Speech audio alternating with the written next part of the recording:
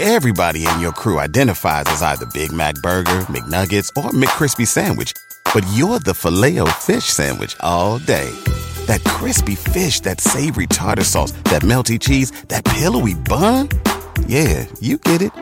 Every time. And if you love the Filet-O-Fish, right now you can catch two of the classics you love for just $6. Limited time only. Price and participation may vary. Cannot be combined with any other offer. Single item at regular price. Ba-da-ba-ba-ba.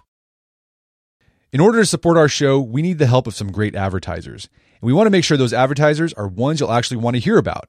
But we need to learn a little more about you to make that possible. So go to podsurvey.com/artofman and take a quick anonymous survey that will help us get to know you better. That way, we can bring on advertisers you won't want to skip. Once you've completed the quick survey, you can enter for a chance to win a $100 Amazon gift card. Terms and conditions apply. Again, that's podsurvey.com/artofman, ARTOFMAN, podsurvey.com/artofman. Thanks for your help.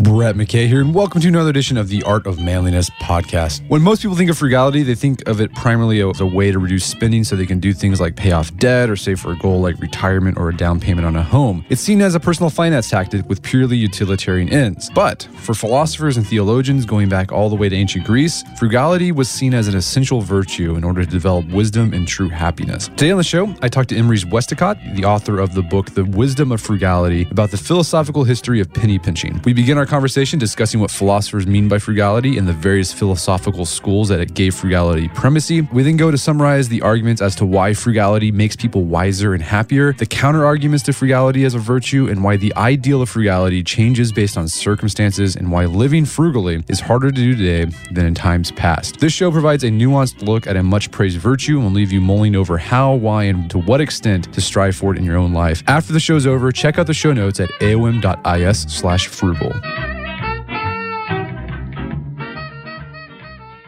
Emrys Westacott, welcome to the show. I'm glad to be here. So you are a professor of philosophy, and you've written a book called The Wisdom of Frugality, and it's all about frugality, this sort of penny pitching or doing things to save money, being resourceful.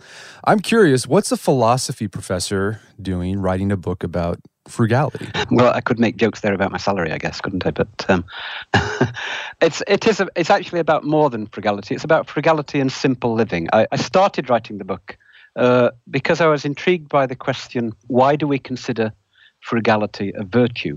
Because it has been considered a virtue from ancient times all the way through Ben Franklin to today. And I actually got interested in the question because I was teaching an evening class called Tightwaddery, or The Good Life on $1 a Day. It was a kind of honors class at Alfred University where I work. Although there was some sort of amusing parts to it, like, students learning how to cut each other's hair and having a class banquet for $10 made entirely of Depression-era recipes. There was actually quite a lot of philosophy in it. We read Epicurus, and we read Thoreau, and we read the Stoics, and some contemporary critics of consumerism and this sort of thing. And that got me really thinking on these questions. But when I started writing about why we should consider frugality a virtue, or why philosophers have considered frugality a virtue, I found it was very difficult to separate frugality from simple living in general. And so the topic of the book became broader. Okay. So, as you mentioned, philosophers have been thinking about this idea of frugality, simple living, going all the way back to Plato and Socrates. So when they talked about it, frugality or simple living, what exactly do they mean? Because I think the way we describe it, it's in a lot of ways it's probably the same today, but I'm sure they had some different implications for that word back then. I think that there's one aspect of frugality that has remained constant for a long time, from Plato to Ben Franklin and today, and that is the idea of living frugally, meaning being fiscally prudent, living within your means, not getting into debt, not indulging in gross extravagances which are going to land you in trouble later on. And, most philosophers would advocate being fiscally prudent, but then most financial advisors will too. Most people with common sense would. And in a way, although that's the first thing people think of, perhaps when they think about frugality, it may be the least interesting aspect. What's more interesting is where you're talking about frugality and simple living in answer to the question, what kind of life should I lead? And, for anyone who's read Plato's Republic, you'd remember that he says there that we're talking here, he says, about the most important question of all, which is how we ought to live. And so really it's a question about lifestyle and the choices you make. And one kind of lifestyle is to live simply in the sense of not just of staying within your means, but living cheaply, enjoying the simple pleasures, being self-sufficient, perhaps practicing a certain amount of self-denial, perhaps staying close to nature. And all those senses, in the first chapter of the book, I look at many senses of the word, many senses of the concept of simple living. And I think that they kind of form a family or a cluster that tend to hang together in a lot of people's mind. Yeah, and what I thought was surprising as you went back through the history of the philosophy of simple living and frugality is that everyone, even thousands of years ago, were pining for this age when things were simpler, right? We think that's sort of a new thing, but no, even the ancient Greeks were looking for that idyllic age. Yeah, and as they say, nostalgia is not what it used to be, right? Yeah, it's an interesting thing that back 2,500 years ago, people were looking back to a time when people were more honest, they lived more simply, closer to the earth, they were less pretentious, less affected, less bothered about material possessions, luxury and extravagance and that kind of thing. So, as they say, the more things change, the more things remain the same. So are there any schools of philosophy that have particularly pushed frugality and simple living as a way of life? Yes, and I think it's important to mention here that in ancient times, particularly we're talking here largely about Western philosophy. In Western philosophy, you have the Greeks and the Romans. And for them, philosophy was very much a matter of philosophizing about life. The central question was, how should we live? What are the best lifestyles? And if you joined a philosophical school like the Stoics or the Cynics or something like that, then it wasn't just a matter of holding certain beliefs. You would practice certain practices. You'd talk the talk and walk the walk. Probably the first school that really advocated frugality in a big way was the Cynics, represented by people like Diogenes, who famously lived in a barrel and with virtually no material possessions. There were the Epicureans, who they were more self-indulgent than the Cynics, but still they lived simply. They greatly valued living communally, friendship, just having simple meals with good friends and staying out of business like politics, which just makes you depressed. And then the Stoics later on, particularly the Roman Stoics, also very much advocated simple living and frugality as a way of toughening yourself to prepare for adversity, as a way of avoiding disappointment and that sort of thing. And then this continued on even throughout Western history, like Rousseau at the Enlightenment era really hit this simple living idea hard. Right. Now, Rousseau is not necessarily representative of the Enlightenment. He's a little bit more representative of Romanticism because he particularly opposes what is natural with what is, the result of civilization. And he tends to be very critical of the so-called fruits and benefits of civilization and thinks that we need to kind of get back to nature to some extent. Of course, Thoreau is in that tradition too, along with a lot of other Romantic writers.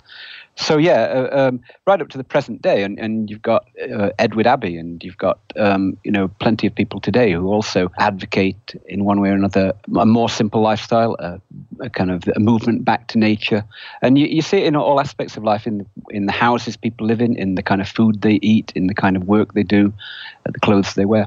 So throughout Western history, frugality has been pushed. And the reason why is because a lot of philosophers viewed luxury and extravagance as moral failings, and it's something to avoid. Why is extravagance and luxury viewed as something that can hurt the soul? Yeah, I think that it's a very interesting question, that. And I think that one reason is that it's associated perhaps with luxury is associated with softness. In the book I mentioned the Spartans, who were famous for their austere lifestyle and for their practice of really toughening people up in a big way so that they would make great warriors.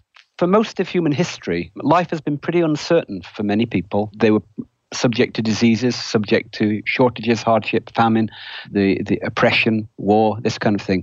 And so it was a pretty useful character trait to be able to stand up to adversity and not be crushed by it. I mean, by comparison, our lives are relatively comfortable and relatively safe, even though, of course, we still have poverty, we still have deprivation and injustice in some. But in a sense, we don't have to be quite as tough as people used to be, I don't think. I mean, sometimes life will throw us a curveball and we do need to be resilient. But the curveballs we get today are rather less than people used to get on the whole, I think. And so that's one reason, the issue of toughness and softness. I think another thing is simply a slightly deeper issue is having sound values. The thing about luxury and extravagance is that if you go in for those, then you start to become obsessed with material possessions, with money, with wealth, with competition, with being superior to neighbors or to others, and that can incite other traits like envy or resentment or bitterness or frustration, unsatisfied desires. And I think that those are some of the main reasons. In the book, I mentioned that a lot of the colleges in the United States were set up in rural locations precisely because people thought that these rural locations would keep people away from temptation, a bit like the location of monasteries. Do you think there's a bit of sour grapes going on there too? Like sort of a Nietzschean inversion of values where, that's extravagance, all that great stuff is bad. This plain living, that's the good stuff.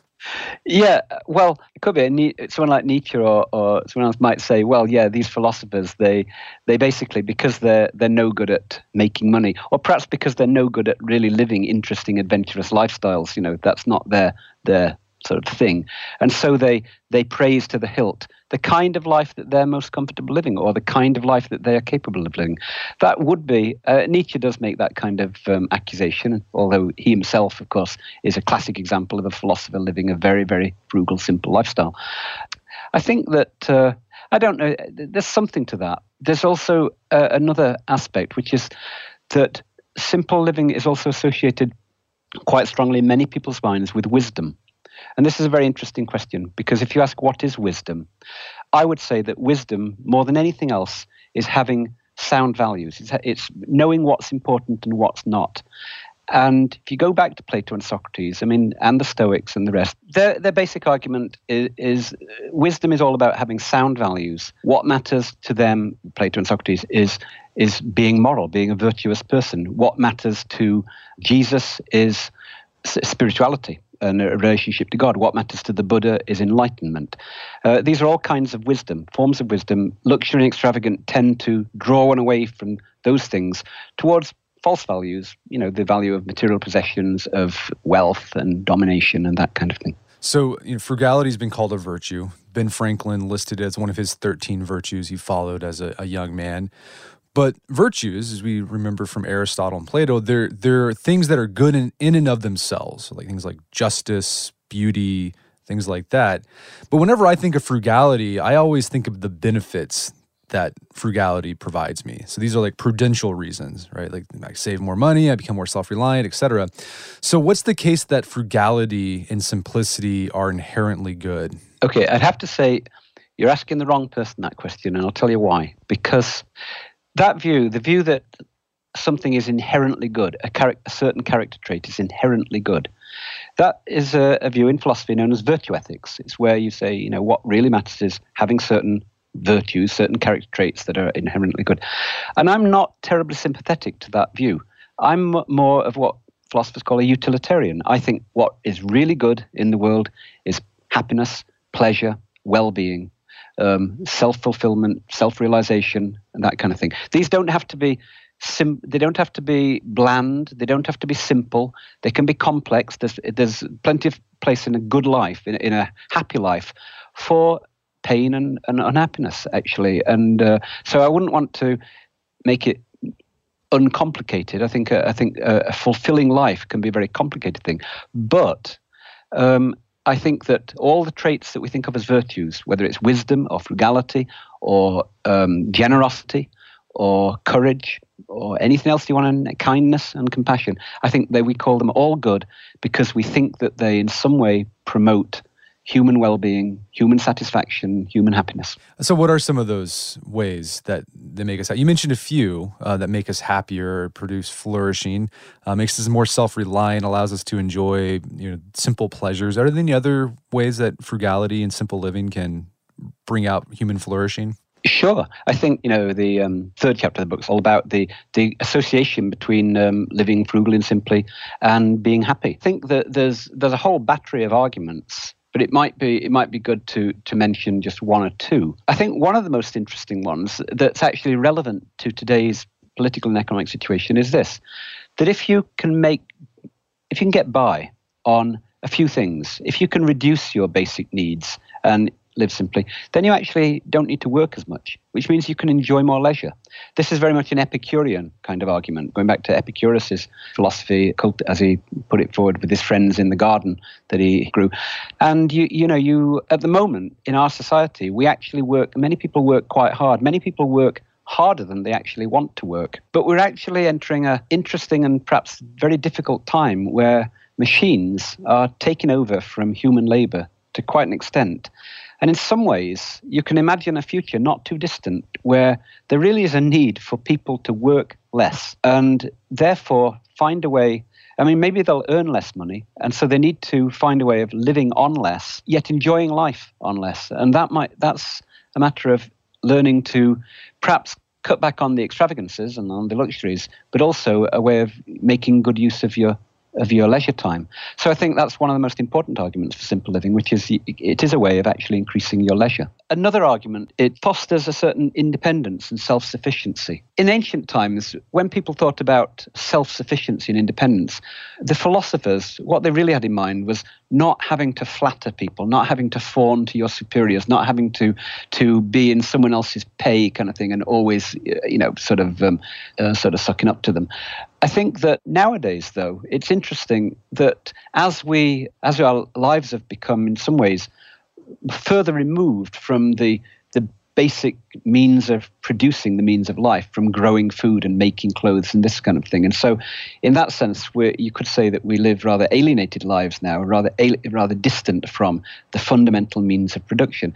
Yet there's a tremendous interest in people going back to doing things like growing their own gardens and knitting their own sweaters and just doing things for themselves. Doing things for yourself is immensely satisfying for many people. You can probably tell from my accent I'm not originally American. I grew up in Britain. And one of the things that has really impressed me in the United States is how many guys I know who are fantastically self-sufficient. If the people who can literally build houses, including the plumbing and the electricity and the foundations and the roof and the walls and everything by themselves. Most of my friends and family in Britain, by comparison, are lamentably unself-sufficient. I think it's a very interesting feature of American culture is the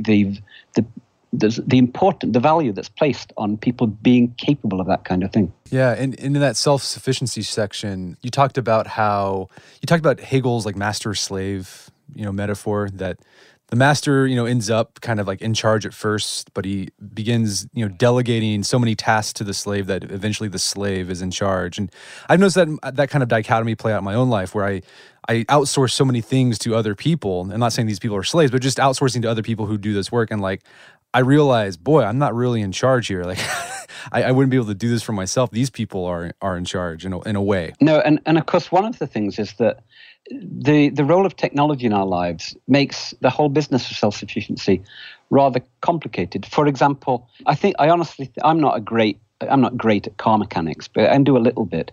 But it seems to me that it used to be an awful lot easier to fix your own car than now, because so many things on your car now need a computerized check with fancy equipment that you're just not going to have at home.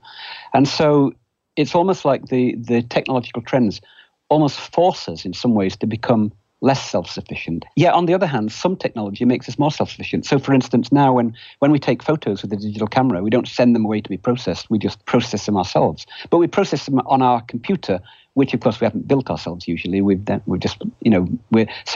heavily dependent on the technology. But in some ways, the technology allows us to be more self-sufficient, just like a washing machine allows you to wash your own clothes rather than send them out to the washerwoman. Well, one issue you bring up about frugality, sort of the problems of frugality in our modern world, is that you just mentioned one of it. It's hard to be frugal in some ways in our sort of dynamic, interconnected, specialized, tech-infused economy that we have. And I've noticed in my own life when I try to, follow the traditionally frugal path, I'm going to do it myself, I end up actually spending more money, more time, and you make the 7 trips to Home Depot over and over again because you got the wrong part. So, I mean, is it becoming harder to live frugally in our sort of modern world? I think in some ways, yes. I think on the one hand, we do have more options in some ways, but it's a matter of, how much you want to be on the grid or off the grid. A really good example is, let's say, having a smartphone. I mean, having a smartphone, obviously no one thought about that 30 years ago. Now, if you're an ordinary person with a professional kind of job living in a city, it's pretty hard to manage without a smartphone. It's expected. If you're applying for a job, and to not have a smartphone now when you're in the business of running around applying for jobs or something is would be like not having an address. If you go to college, let's say, or I'm a college teacher, and all the students have phones, cell phones, usually smartphones now. And to not have one would be to be completely cut out of the loop. You wouldn't know what was going on. You'd never get any invitations to anything. And so you're virtually forced. There's a wonderful phrase by Juliet Shaw, a social critic that I like. And she said, the old phrase is necessity is the mother of invention. She said invention is the mother of necessity in the modern world because, people invent things. And at first, they're luxuries, like remote controls on TVs used to be luxuries. But who'd buy a TV without a remote control now? Or an answering machine? Except that answering machines are on the way out because now people are getting rid of the landlines. You really have a hard time if you don't keep up with the technology. But the technology costs money, and it's expensive, and it's complicated, and it breaks down on you sometimes. One argument you made in the book was that, we praise frugality and we publicly eschew extravagance, right? We look down upon it. But you point out there's actually some great benefits to extravagant living that we all benefit from as a culture. What are some of those benefits? Well, the most obvious thing when you think about it is just think about where you go if you're on holiday, where you go as a tourist. If you go to Europe, let's say, you'd go to see the Renaissance art of Florence. You'd go to see perhaps the Sistine Chapel in the Vatican. You might go to see the Palace at Versailles. Further afield, you might go to the Taj Mahal or something. What are these? These are all basically monuments to the extravagance of long-dead fat cats. I mean, that's what they are. They're fantastic works of art and architecture that were very expensive to produce. But we don't now wish that those people had lived frugally. The people who hired Haydn and Mozart and people like that as court musicians or as commissioned their musical works, we don't wish they'd lived more frugally. We're glad that they hired these musicians. We're glad that they commissioned the works. And so, one way of putting it is, extravagance produces the stuff of culture, which we're all grateful for. We don't really, Socrates in the Republic fantasizes about everyone sitting around on logs just, drinking water and having philosophical conversations. But most of us, as his interlocutors say in the Republic, that sounds a bit boring, Socrates. Could we have a bit more? And most of us actually do rather relish the fruits of civilization, which are also the fruits of extravagance. On a more personal level, if I say stand up in front of my class of students and I describe, let's say, the ideal life according to Epicurus, life where you basically live in a house with a nice garden, growing some vegetables, and you live there with friends, and every evening you have a meal together, and you do a bit of writing, and you do a bit of weeding, and you do a bit of conversing, and you lounge around in a hammock, and that's your life. A lot of them would say, that's not what I want, that's boring. I want to travel, I want to see things, I want to do things, I want to make things, I want to get somewhere. And, in other words, they've got a different vision, a much more sort of active, adventurous, dynamic vision of what the good life is. And that's because we in a way, we live in modern times where a lot of the basics are taken care of. For most people throughout human history, I think actually a life where you avoided famine, pestilence, disease, plague, war, and depression was and tragedy was a pretty good life. But for most of us now, it's not enough. Most of us we take all that for granted, that we're not going to die in a famine or a plague.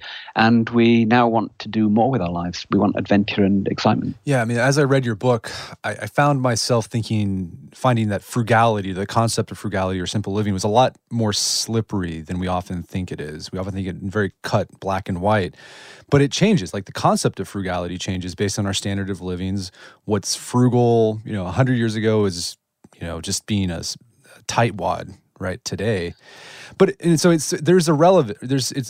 of relative. I mean, for example, sort of this the relativity of frugality and extravagance. Like say a person who's making $50,000 a year buys a $5,000 watch. Well, we would say that's not being frugal. But like if you make $10 million a year, a $5,000 watch is a drop in the bucket. It's like, I think it'd be 0.05% of income maybe. But we would still think, like, I think on a gut level, like that guy with $10 million buying the $5,000 watch, well, that's being extravagant. What's going on there, do you think? I think what's going on is there's two notions of extravagance. The millionaire who buys the expensive watch, the $20,000 Rolex or something, they're not being extravagant in the sense that they are landing themselves in debt and it's all going to end in tears. No, I mean, they're filthy rich and they can they can buy several Rolexes, right? But they're being extravagant in another sense, in the sense that they're just throwing the money around. And there are 2 points, two critical points a lot of moral philosophers would make, when I'd make them too. One is that you could say that money could be much better spent on, more worthwhile things. The other, and that point is made very often. The other point, though, is that what does it say about the person? What does it say about a person that they want to buy a $20,000 watch? I mean, why do they want it? What's the point? Surely the point is, there can only be one point, really, and that is to show off to other people how much money they've got. Because, I mean, they might make other arguments. They might say, oh, no, it's just a beautiful artifact and I enjoy looking at it. I'm inclined to say, that's rubbish. You basically, you want to show off how much money you've got. And I think that people are justifiably, reasonably suspicious of that sort of motive. So what kind of person is it who is so concerned to display their wealth? So we've talked about a lot of the benefits of frugality, self-sufficiency, just enjoying simple pleasures, things like that. So I think people intuitively understand the benefits of living a simple lifestyle, and I think we all yearn for it, right? There's tons of books, blogs, magazines, all about this topic and how to live this simple lifestyle, which I think is kind of ironic, right? There's a whole industry dedicated to simple living. Why is it? Like, we know the benefits, but we don't live frugally. So what's going on there? Why is there the disconnect between desire and behavior? Yeah, that's a bit of a $1 million question. I'll be quite honest, in the book, I mean, that is one of the guiding questions of the book. The philosophers for 2,500 years have been telling us to live frugally and simply. Why have they had such a hard time persuading the majority of people? And to be quite honest, I don't think that I come up with a single or simple answer or complete answer to that question. I think that one reason is that human beings do have a tendency, many of us, all of us perhaps sometimes, to favor short-term goals over long-term goals. And so we see something we want, whatever it is, and we perhaps can't really afford it, but we'll do it anyway. We'll get it anyway, whether it's a house or a holiday or a watch or whatever. In a sense, and we put our short-term goals before our long-term goals, and we just the short-term pleasures have a tremendous sort of magnetic attraction to us. That's one reason. But I think the deeper reason is that we are also products of our culture. We're shaped by our culture to a very great extent, and it's very difficult not to take on the values of the culture. People wear Rolex watches, people buy houses they can't afford, and we all do these kind of things to some extent because we live in a culture where money really does talk. It really matters. It's a fundamental value. And people who are rich they are looked up to. They do enjoy a kind of greater level of respect and esteem. They do have more power and influence on the whole. And it's one of the primary markers of one's place on the totem pole, just how much money you got. And if you want other people to know where you stand on the totem pole, you got to spend the money. So I think it's very, very difficult to be immune from the cultural pressures of the society around us. So we talked about philosophers who have praised, simplicity and frugal living and extravagance and luxury. Are there any philosophers? Did these same philosophers who praised frugality, did they condemn like miserliness as well, or were they like, yeah, let's go all in, just like be super penny pincher, Scrooge McDuck? As usual, Aristotle is the one who goes for balance. Someone once said, as I get older, I find Aristotle gets smarter, and it's really true. Aristotle has a moral philosophy where he often says that the most desirable character trait is a sort of mean between two extremes. So, courage lies between recklessness, which is kind of too much courage without wisdom, and cowardice, which is a vice. He goes through a lot of virtues like that. Now, he actually does praise, in a way, extravagance. That is, he condemns miserliness. Miserliness is a failing. It's a moral failing. But the extreme of extravagance is profligacy. It's where you're just throwing money around right, left, center, and that's foolish. And so the between those would be a proper, not extravagance, but a proper generosity. Right, a liberality, a sort of, you don't put so much value on money that you're tight-fisted with it. You show a proper generosity. At the same time, you're not stupid about it. When it comes to what you might call extravagance, Aristotle does praise what he calls magnificence, and this is a very interesting concept. Let's imagine, he says most people can't practice magnificence. Magnificence requires you to be one of the very wealthy. You've got to be in the 1%. The parsimoniousness would be where you've got tons of money, but you're really cheap about it. You really still don't do anything with it. You just hoard it.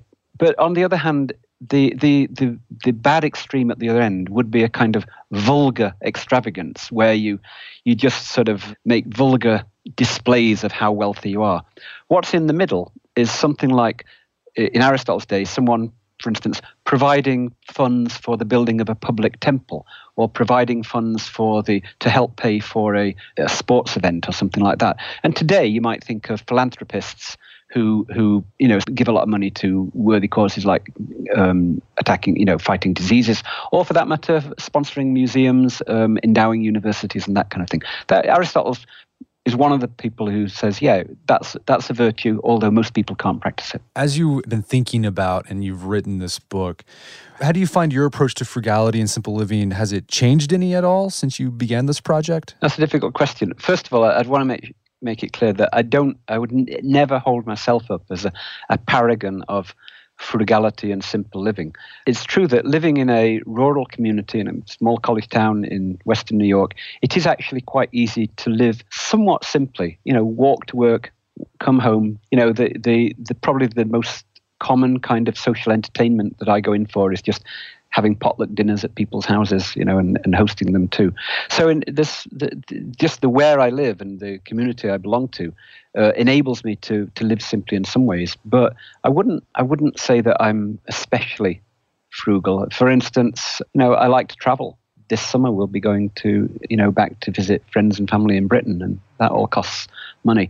I think it's made me more self-aware, I think, writing the book and thinking long and hard about all these things. I'm a very enthusiastic, grow my own vegetables gardener. I have lots of raised beds with vegetables in them. I'm looking out of the window now and everything's covered in snow. But I think it's made me more self-aware, and particularly more self-aware of the value of the simple pleasures, the pleasures of friendship, communal eating, growing your own vegetables, that kind of thing. But I'm inclined to think I was already that way disposed anyway. So it seems like you're taking sort of an Aristotelian approach, right? Sort of. Tell you one thing where it's actually may have had an opposite effect. Because you mentioned earlier miserliness. One of the things is that if you go in for frugality, there is a danger that you'll start to develop, for instance, ungenerosity, a lack of generosity, or miserliness, or something like that. This was, something that people back in ancient times also warned against.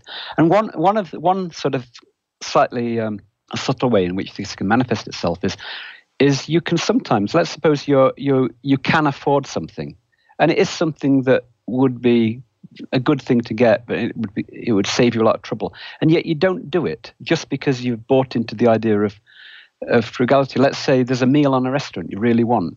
You can afford it. Let's say it's $20 or something, but you say, I'm not going to pay $20 for that. So you don't do it. And so you deprive yourself of a perfectly enjoyable experience. Or, you don't take a taxi. Instead, you walk for an hour in the rain or something, and it's totally miserable. And the truth is, it would have been worth $20 or whatever. So I actually think in my life, I think I've done that quite a few times. And maybe, that's my spouse about whether this is true, but maybe I'm improving. So in that sense, it's made me perhaps a little less frugal. I don't know if you've ever done anything like that. No, yeah. It's just all about wisdom. Trying to be making better choices, and I've indulged myself a little bit more where I can afford it, and it actually made my life better. Yeah, but I'm definitely in that mode where no, we're not going to spend money on that because that's just a waste of money. But it would be better if I'd. But and then sometimes, don't you find sometimes afterwards you think, you know what, that was stupid. I was in that place once in my life, and for $15, I could have done that thing, seen that site, whatever, and I didn't.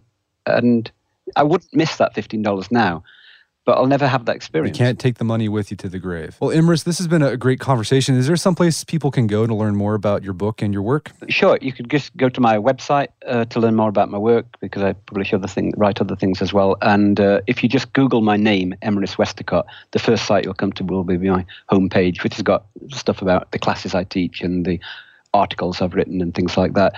For the book, you can go straight to Princeton University Press or Amazon or whatever. Well, Emrys Westacott, thank you so much for your time. It's been a pleasure. It's been a pleasure. Thank you. My guest today was Emrys Westacott. He's the author of the book, The Wisdom of Frugality. It's available on Amazon.com and bookstores everywhere. Go pick it up. It's a great book. Also, make sure to check out our show notes at aom.is/frugal, where you can find links to resources where you can delve deeper into this topic.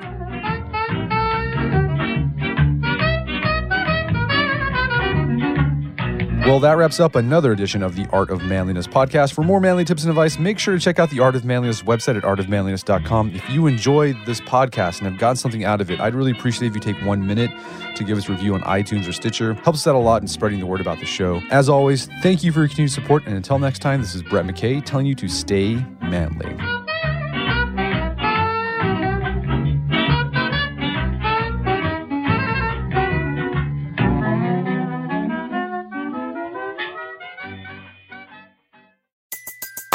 Everybody in your crew identifies as either Big Mac Burger, McNuggets, or McCrispy Sandwich. But you're the Filet-O-Fish Sandwich all day. That crispy fish, that savory tartar sauce, that melty cheese, that pillowy bun. Yeah, you get it. Every time. And if you love the Filet-O-Fish, right now you can catch two of the classics you love for just $6. Limited time only. Price and participation may vary. Cannot be combined with any other offer. Single item at regular price. Ba-da-ba-ba-ba.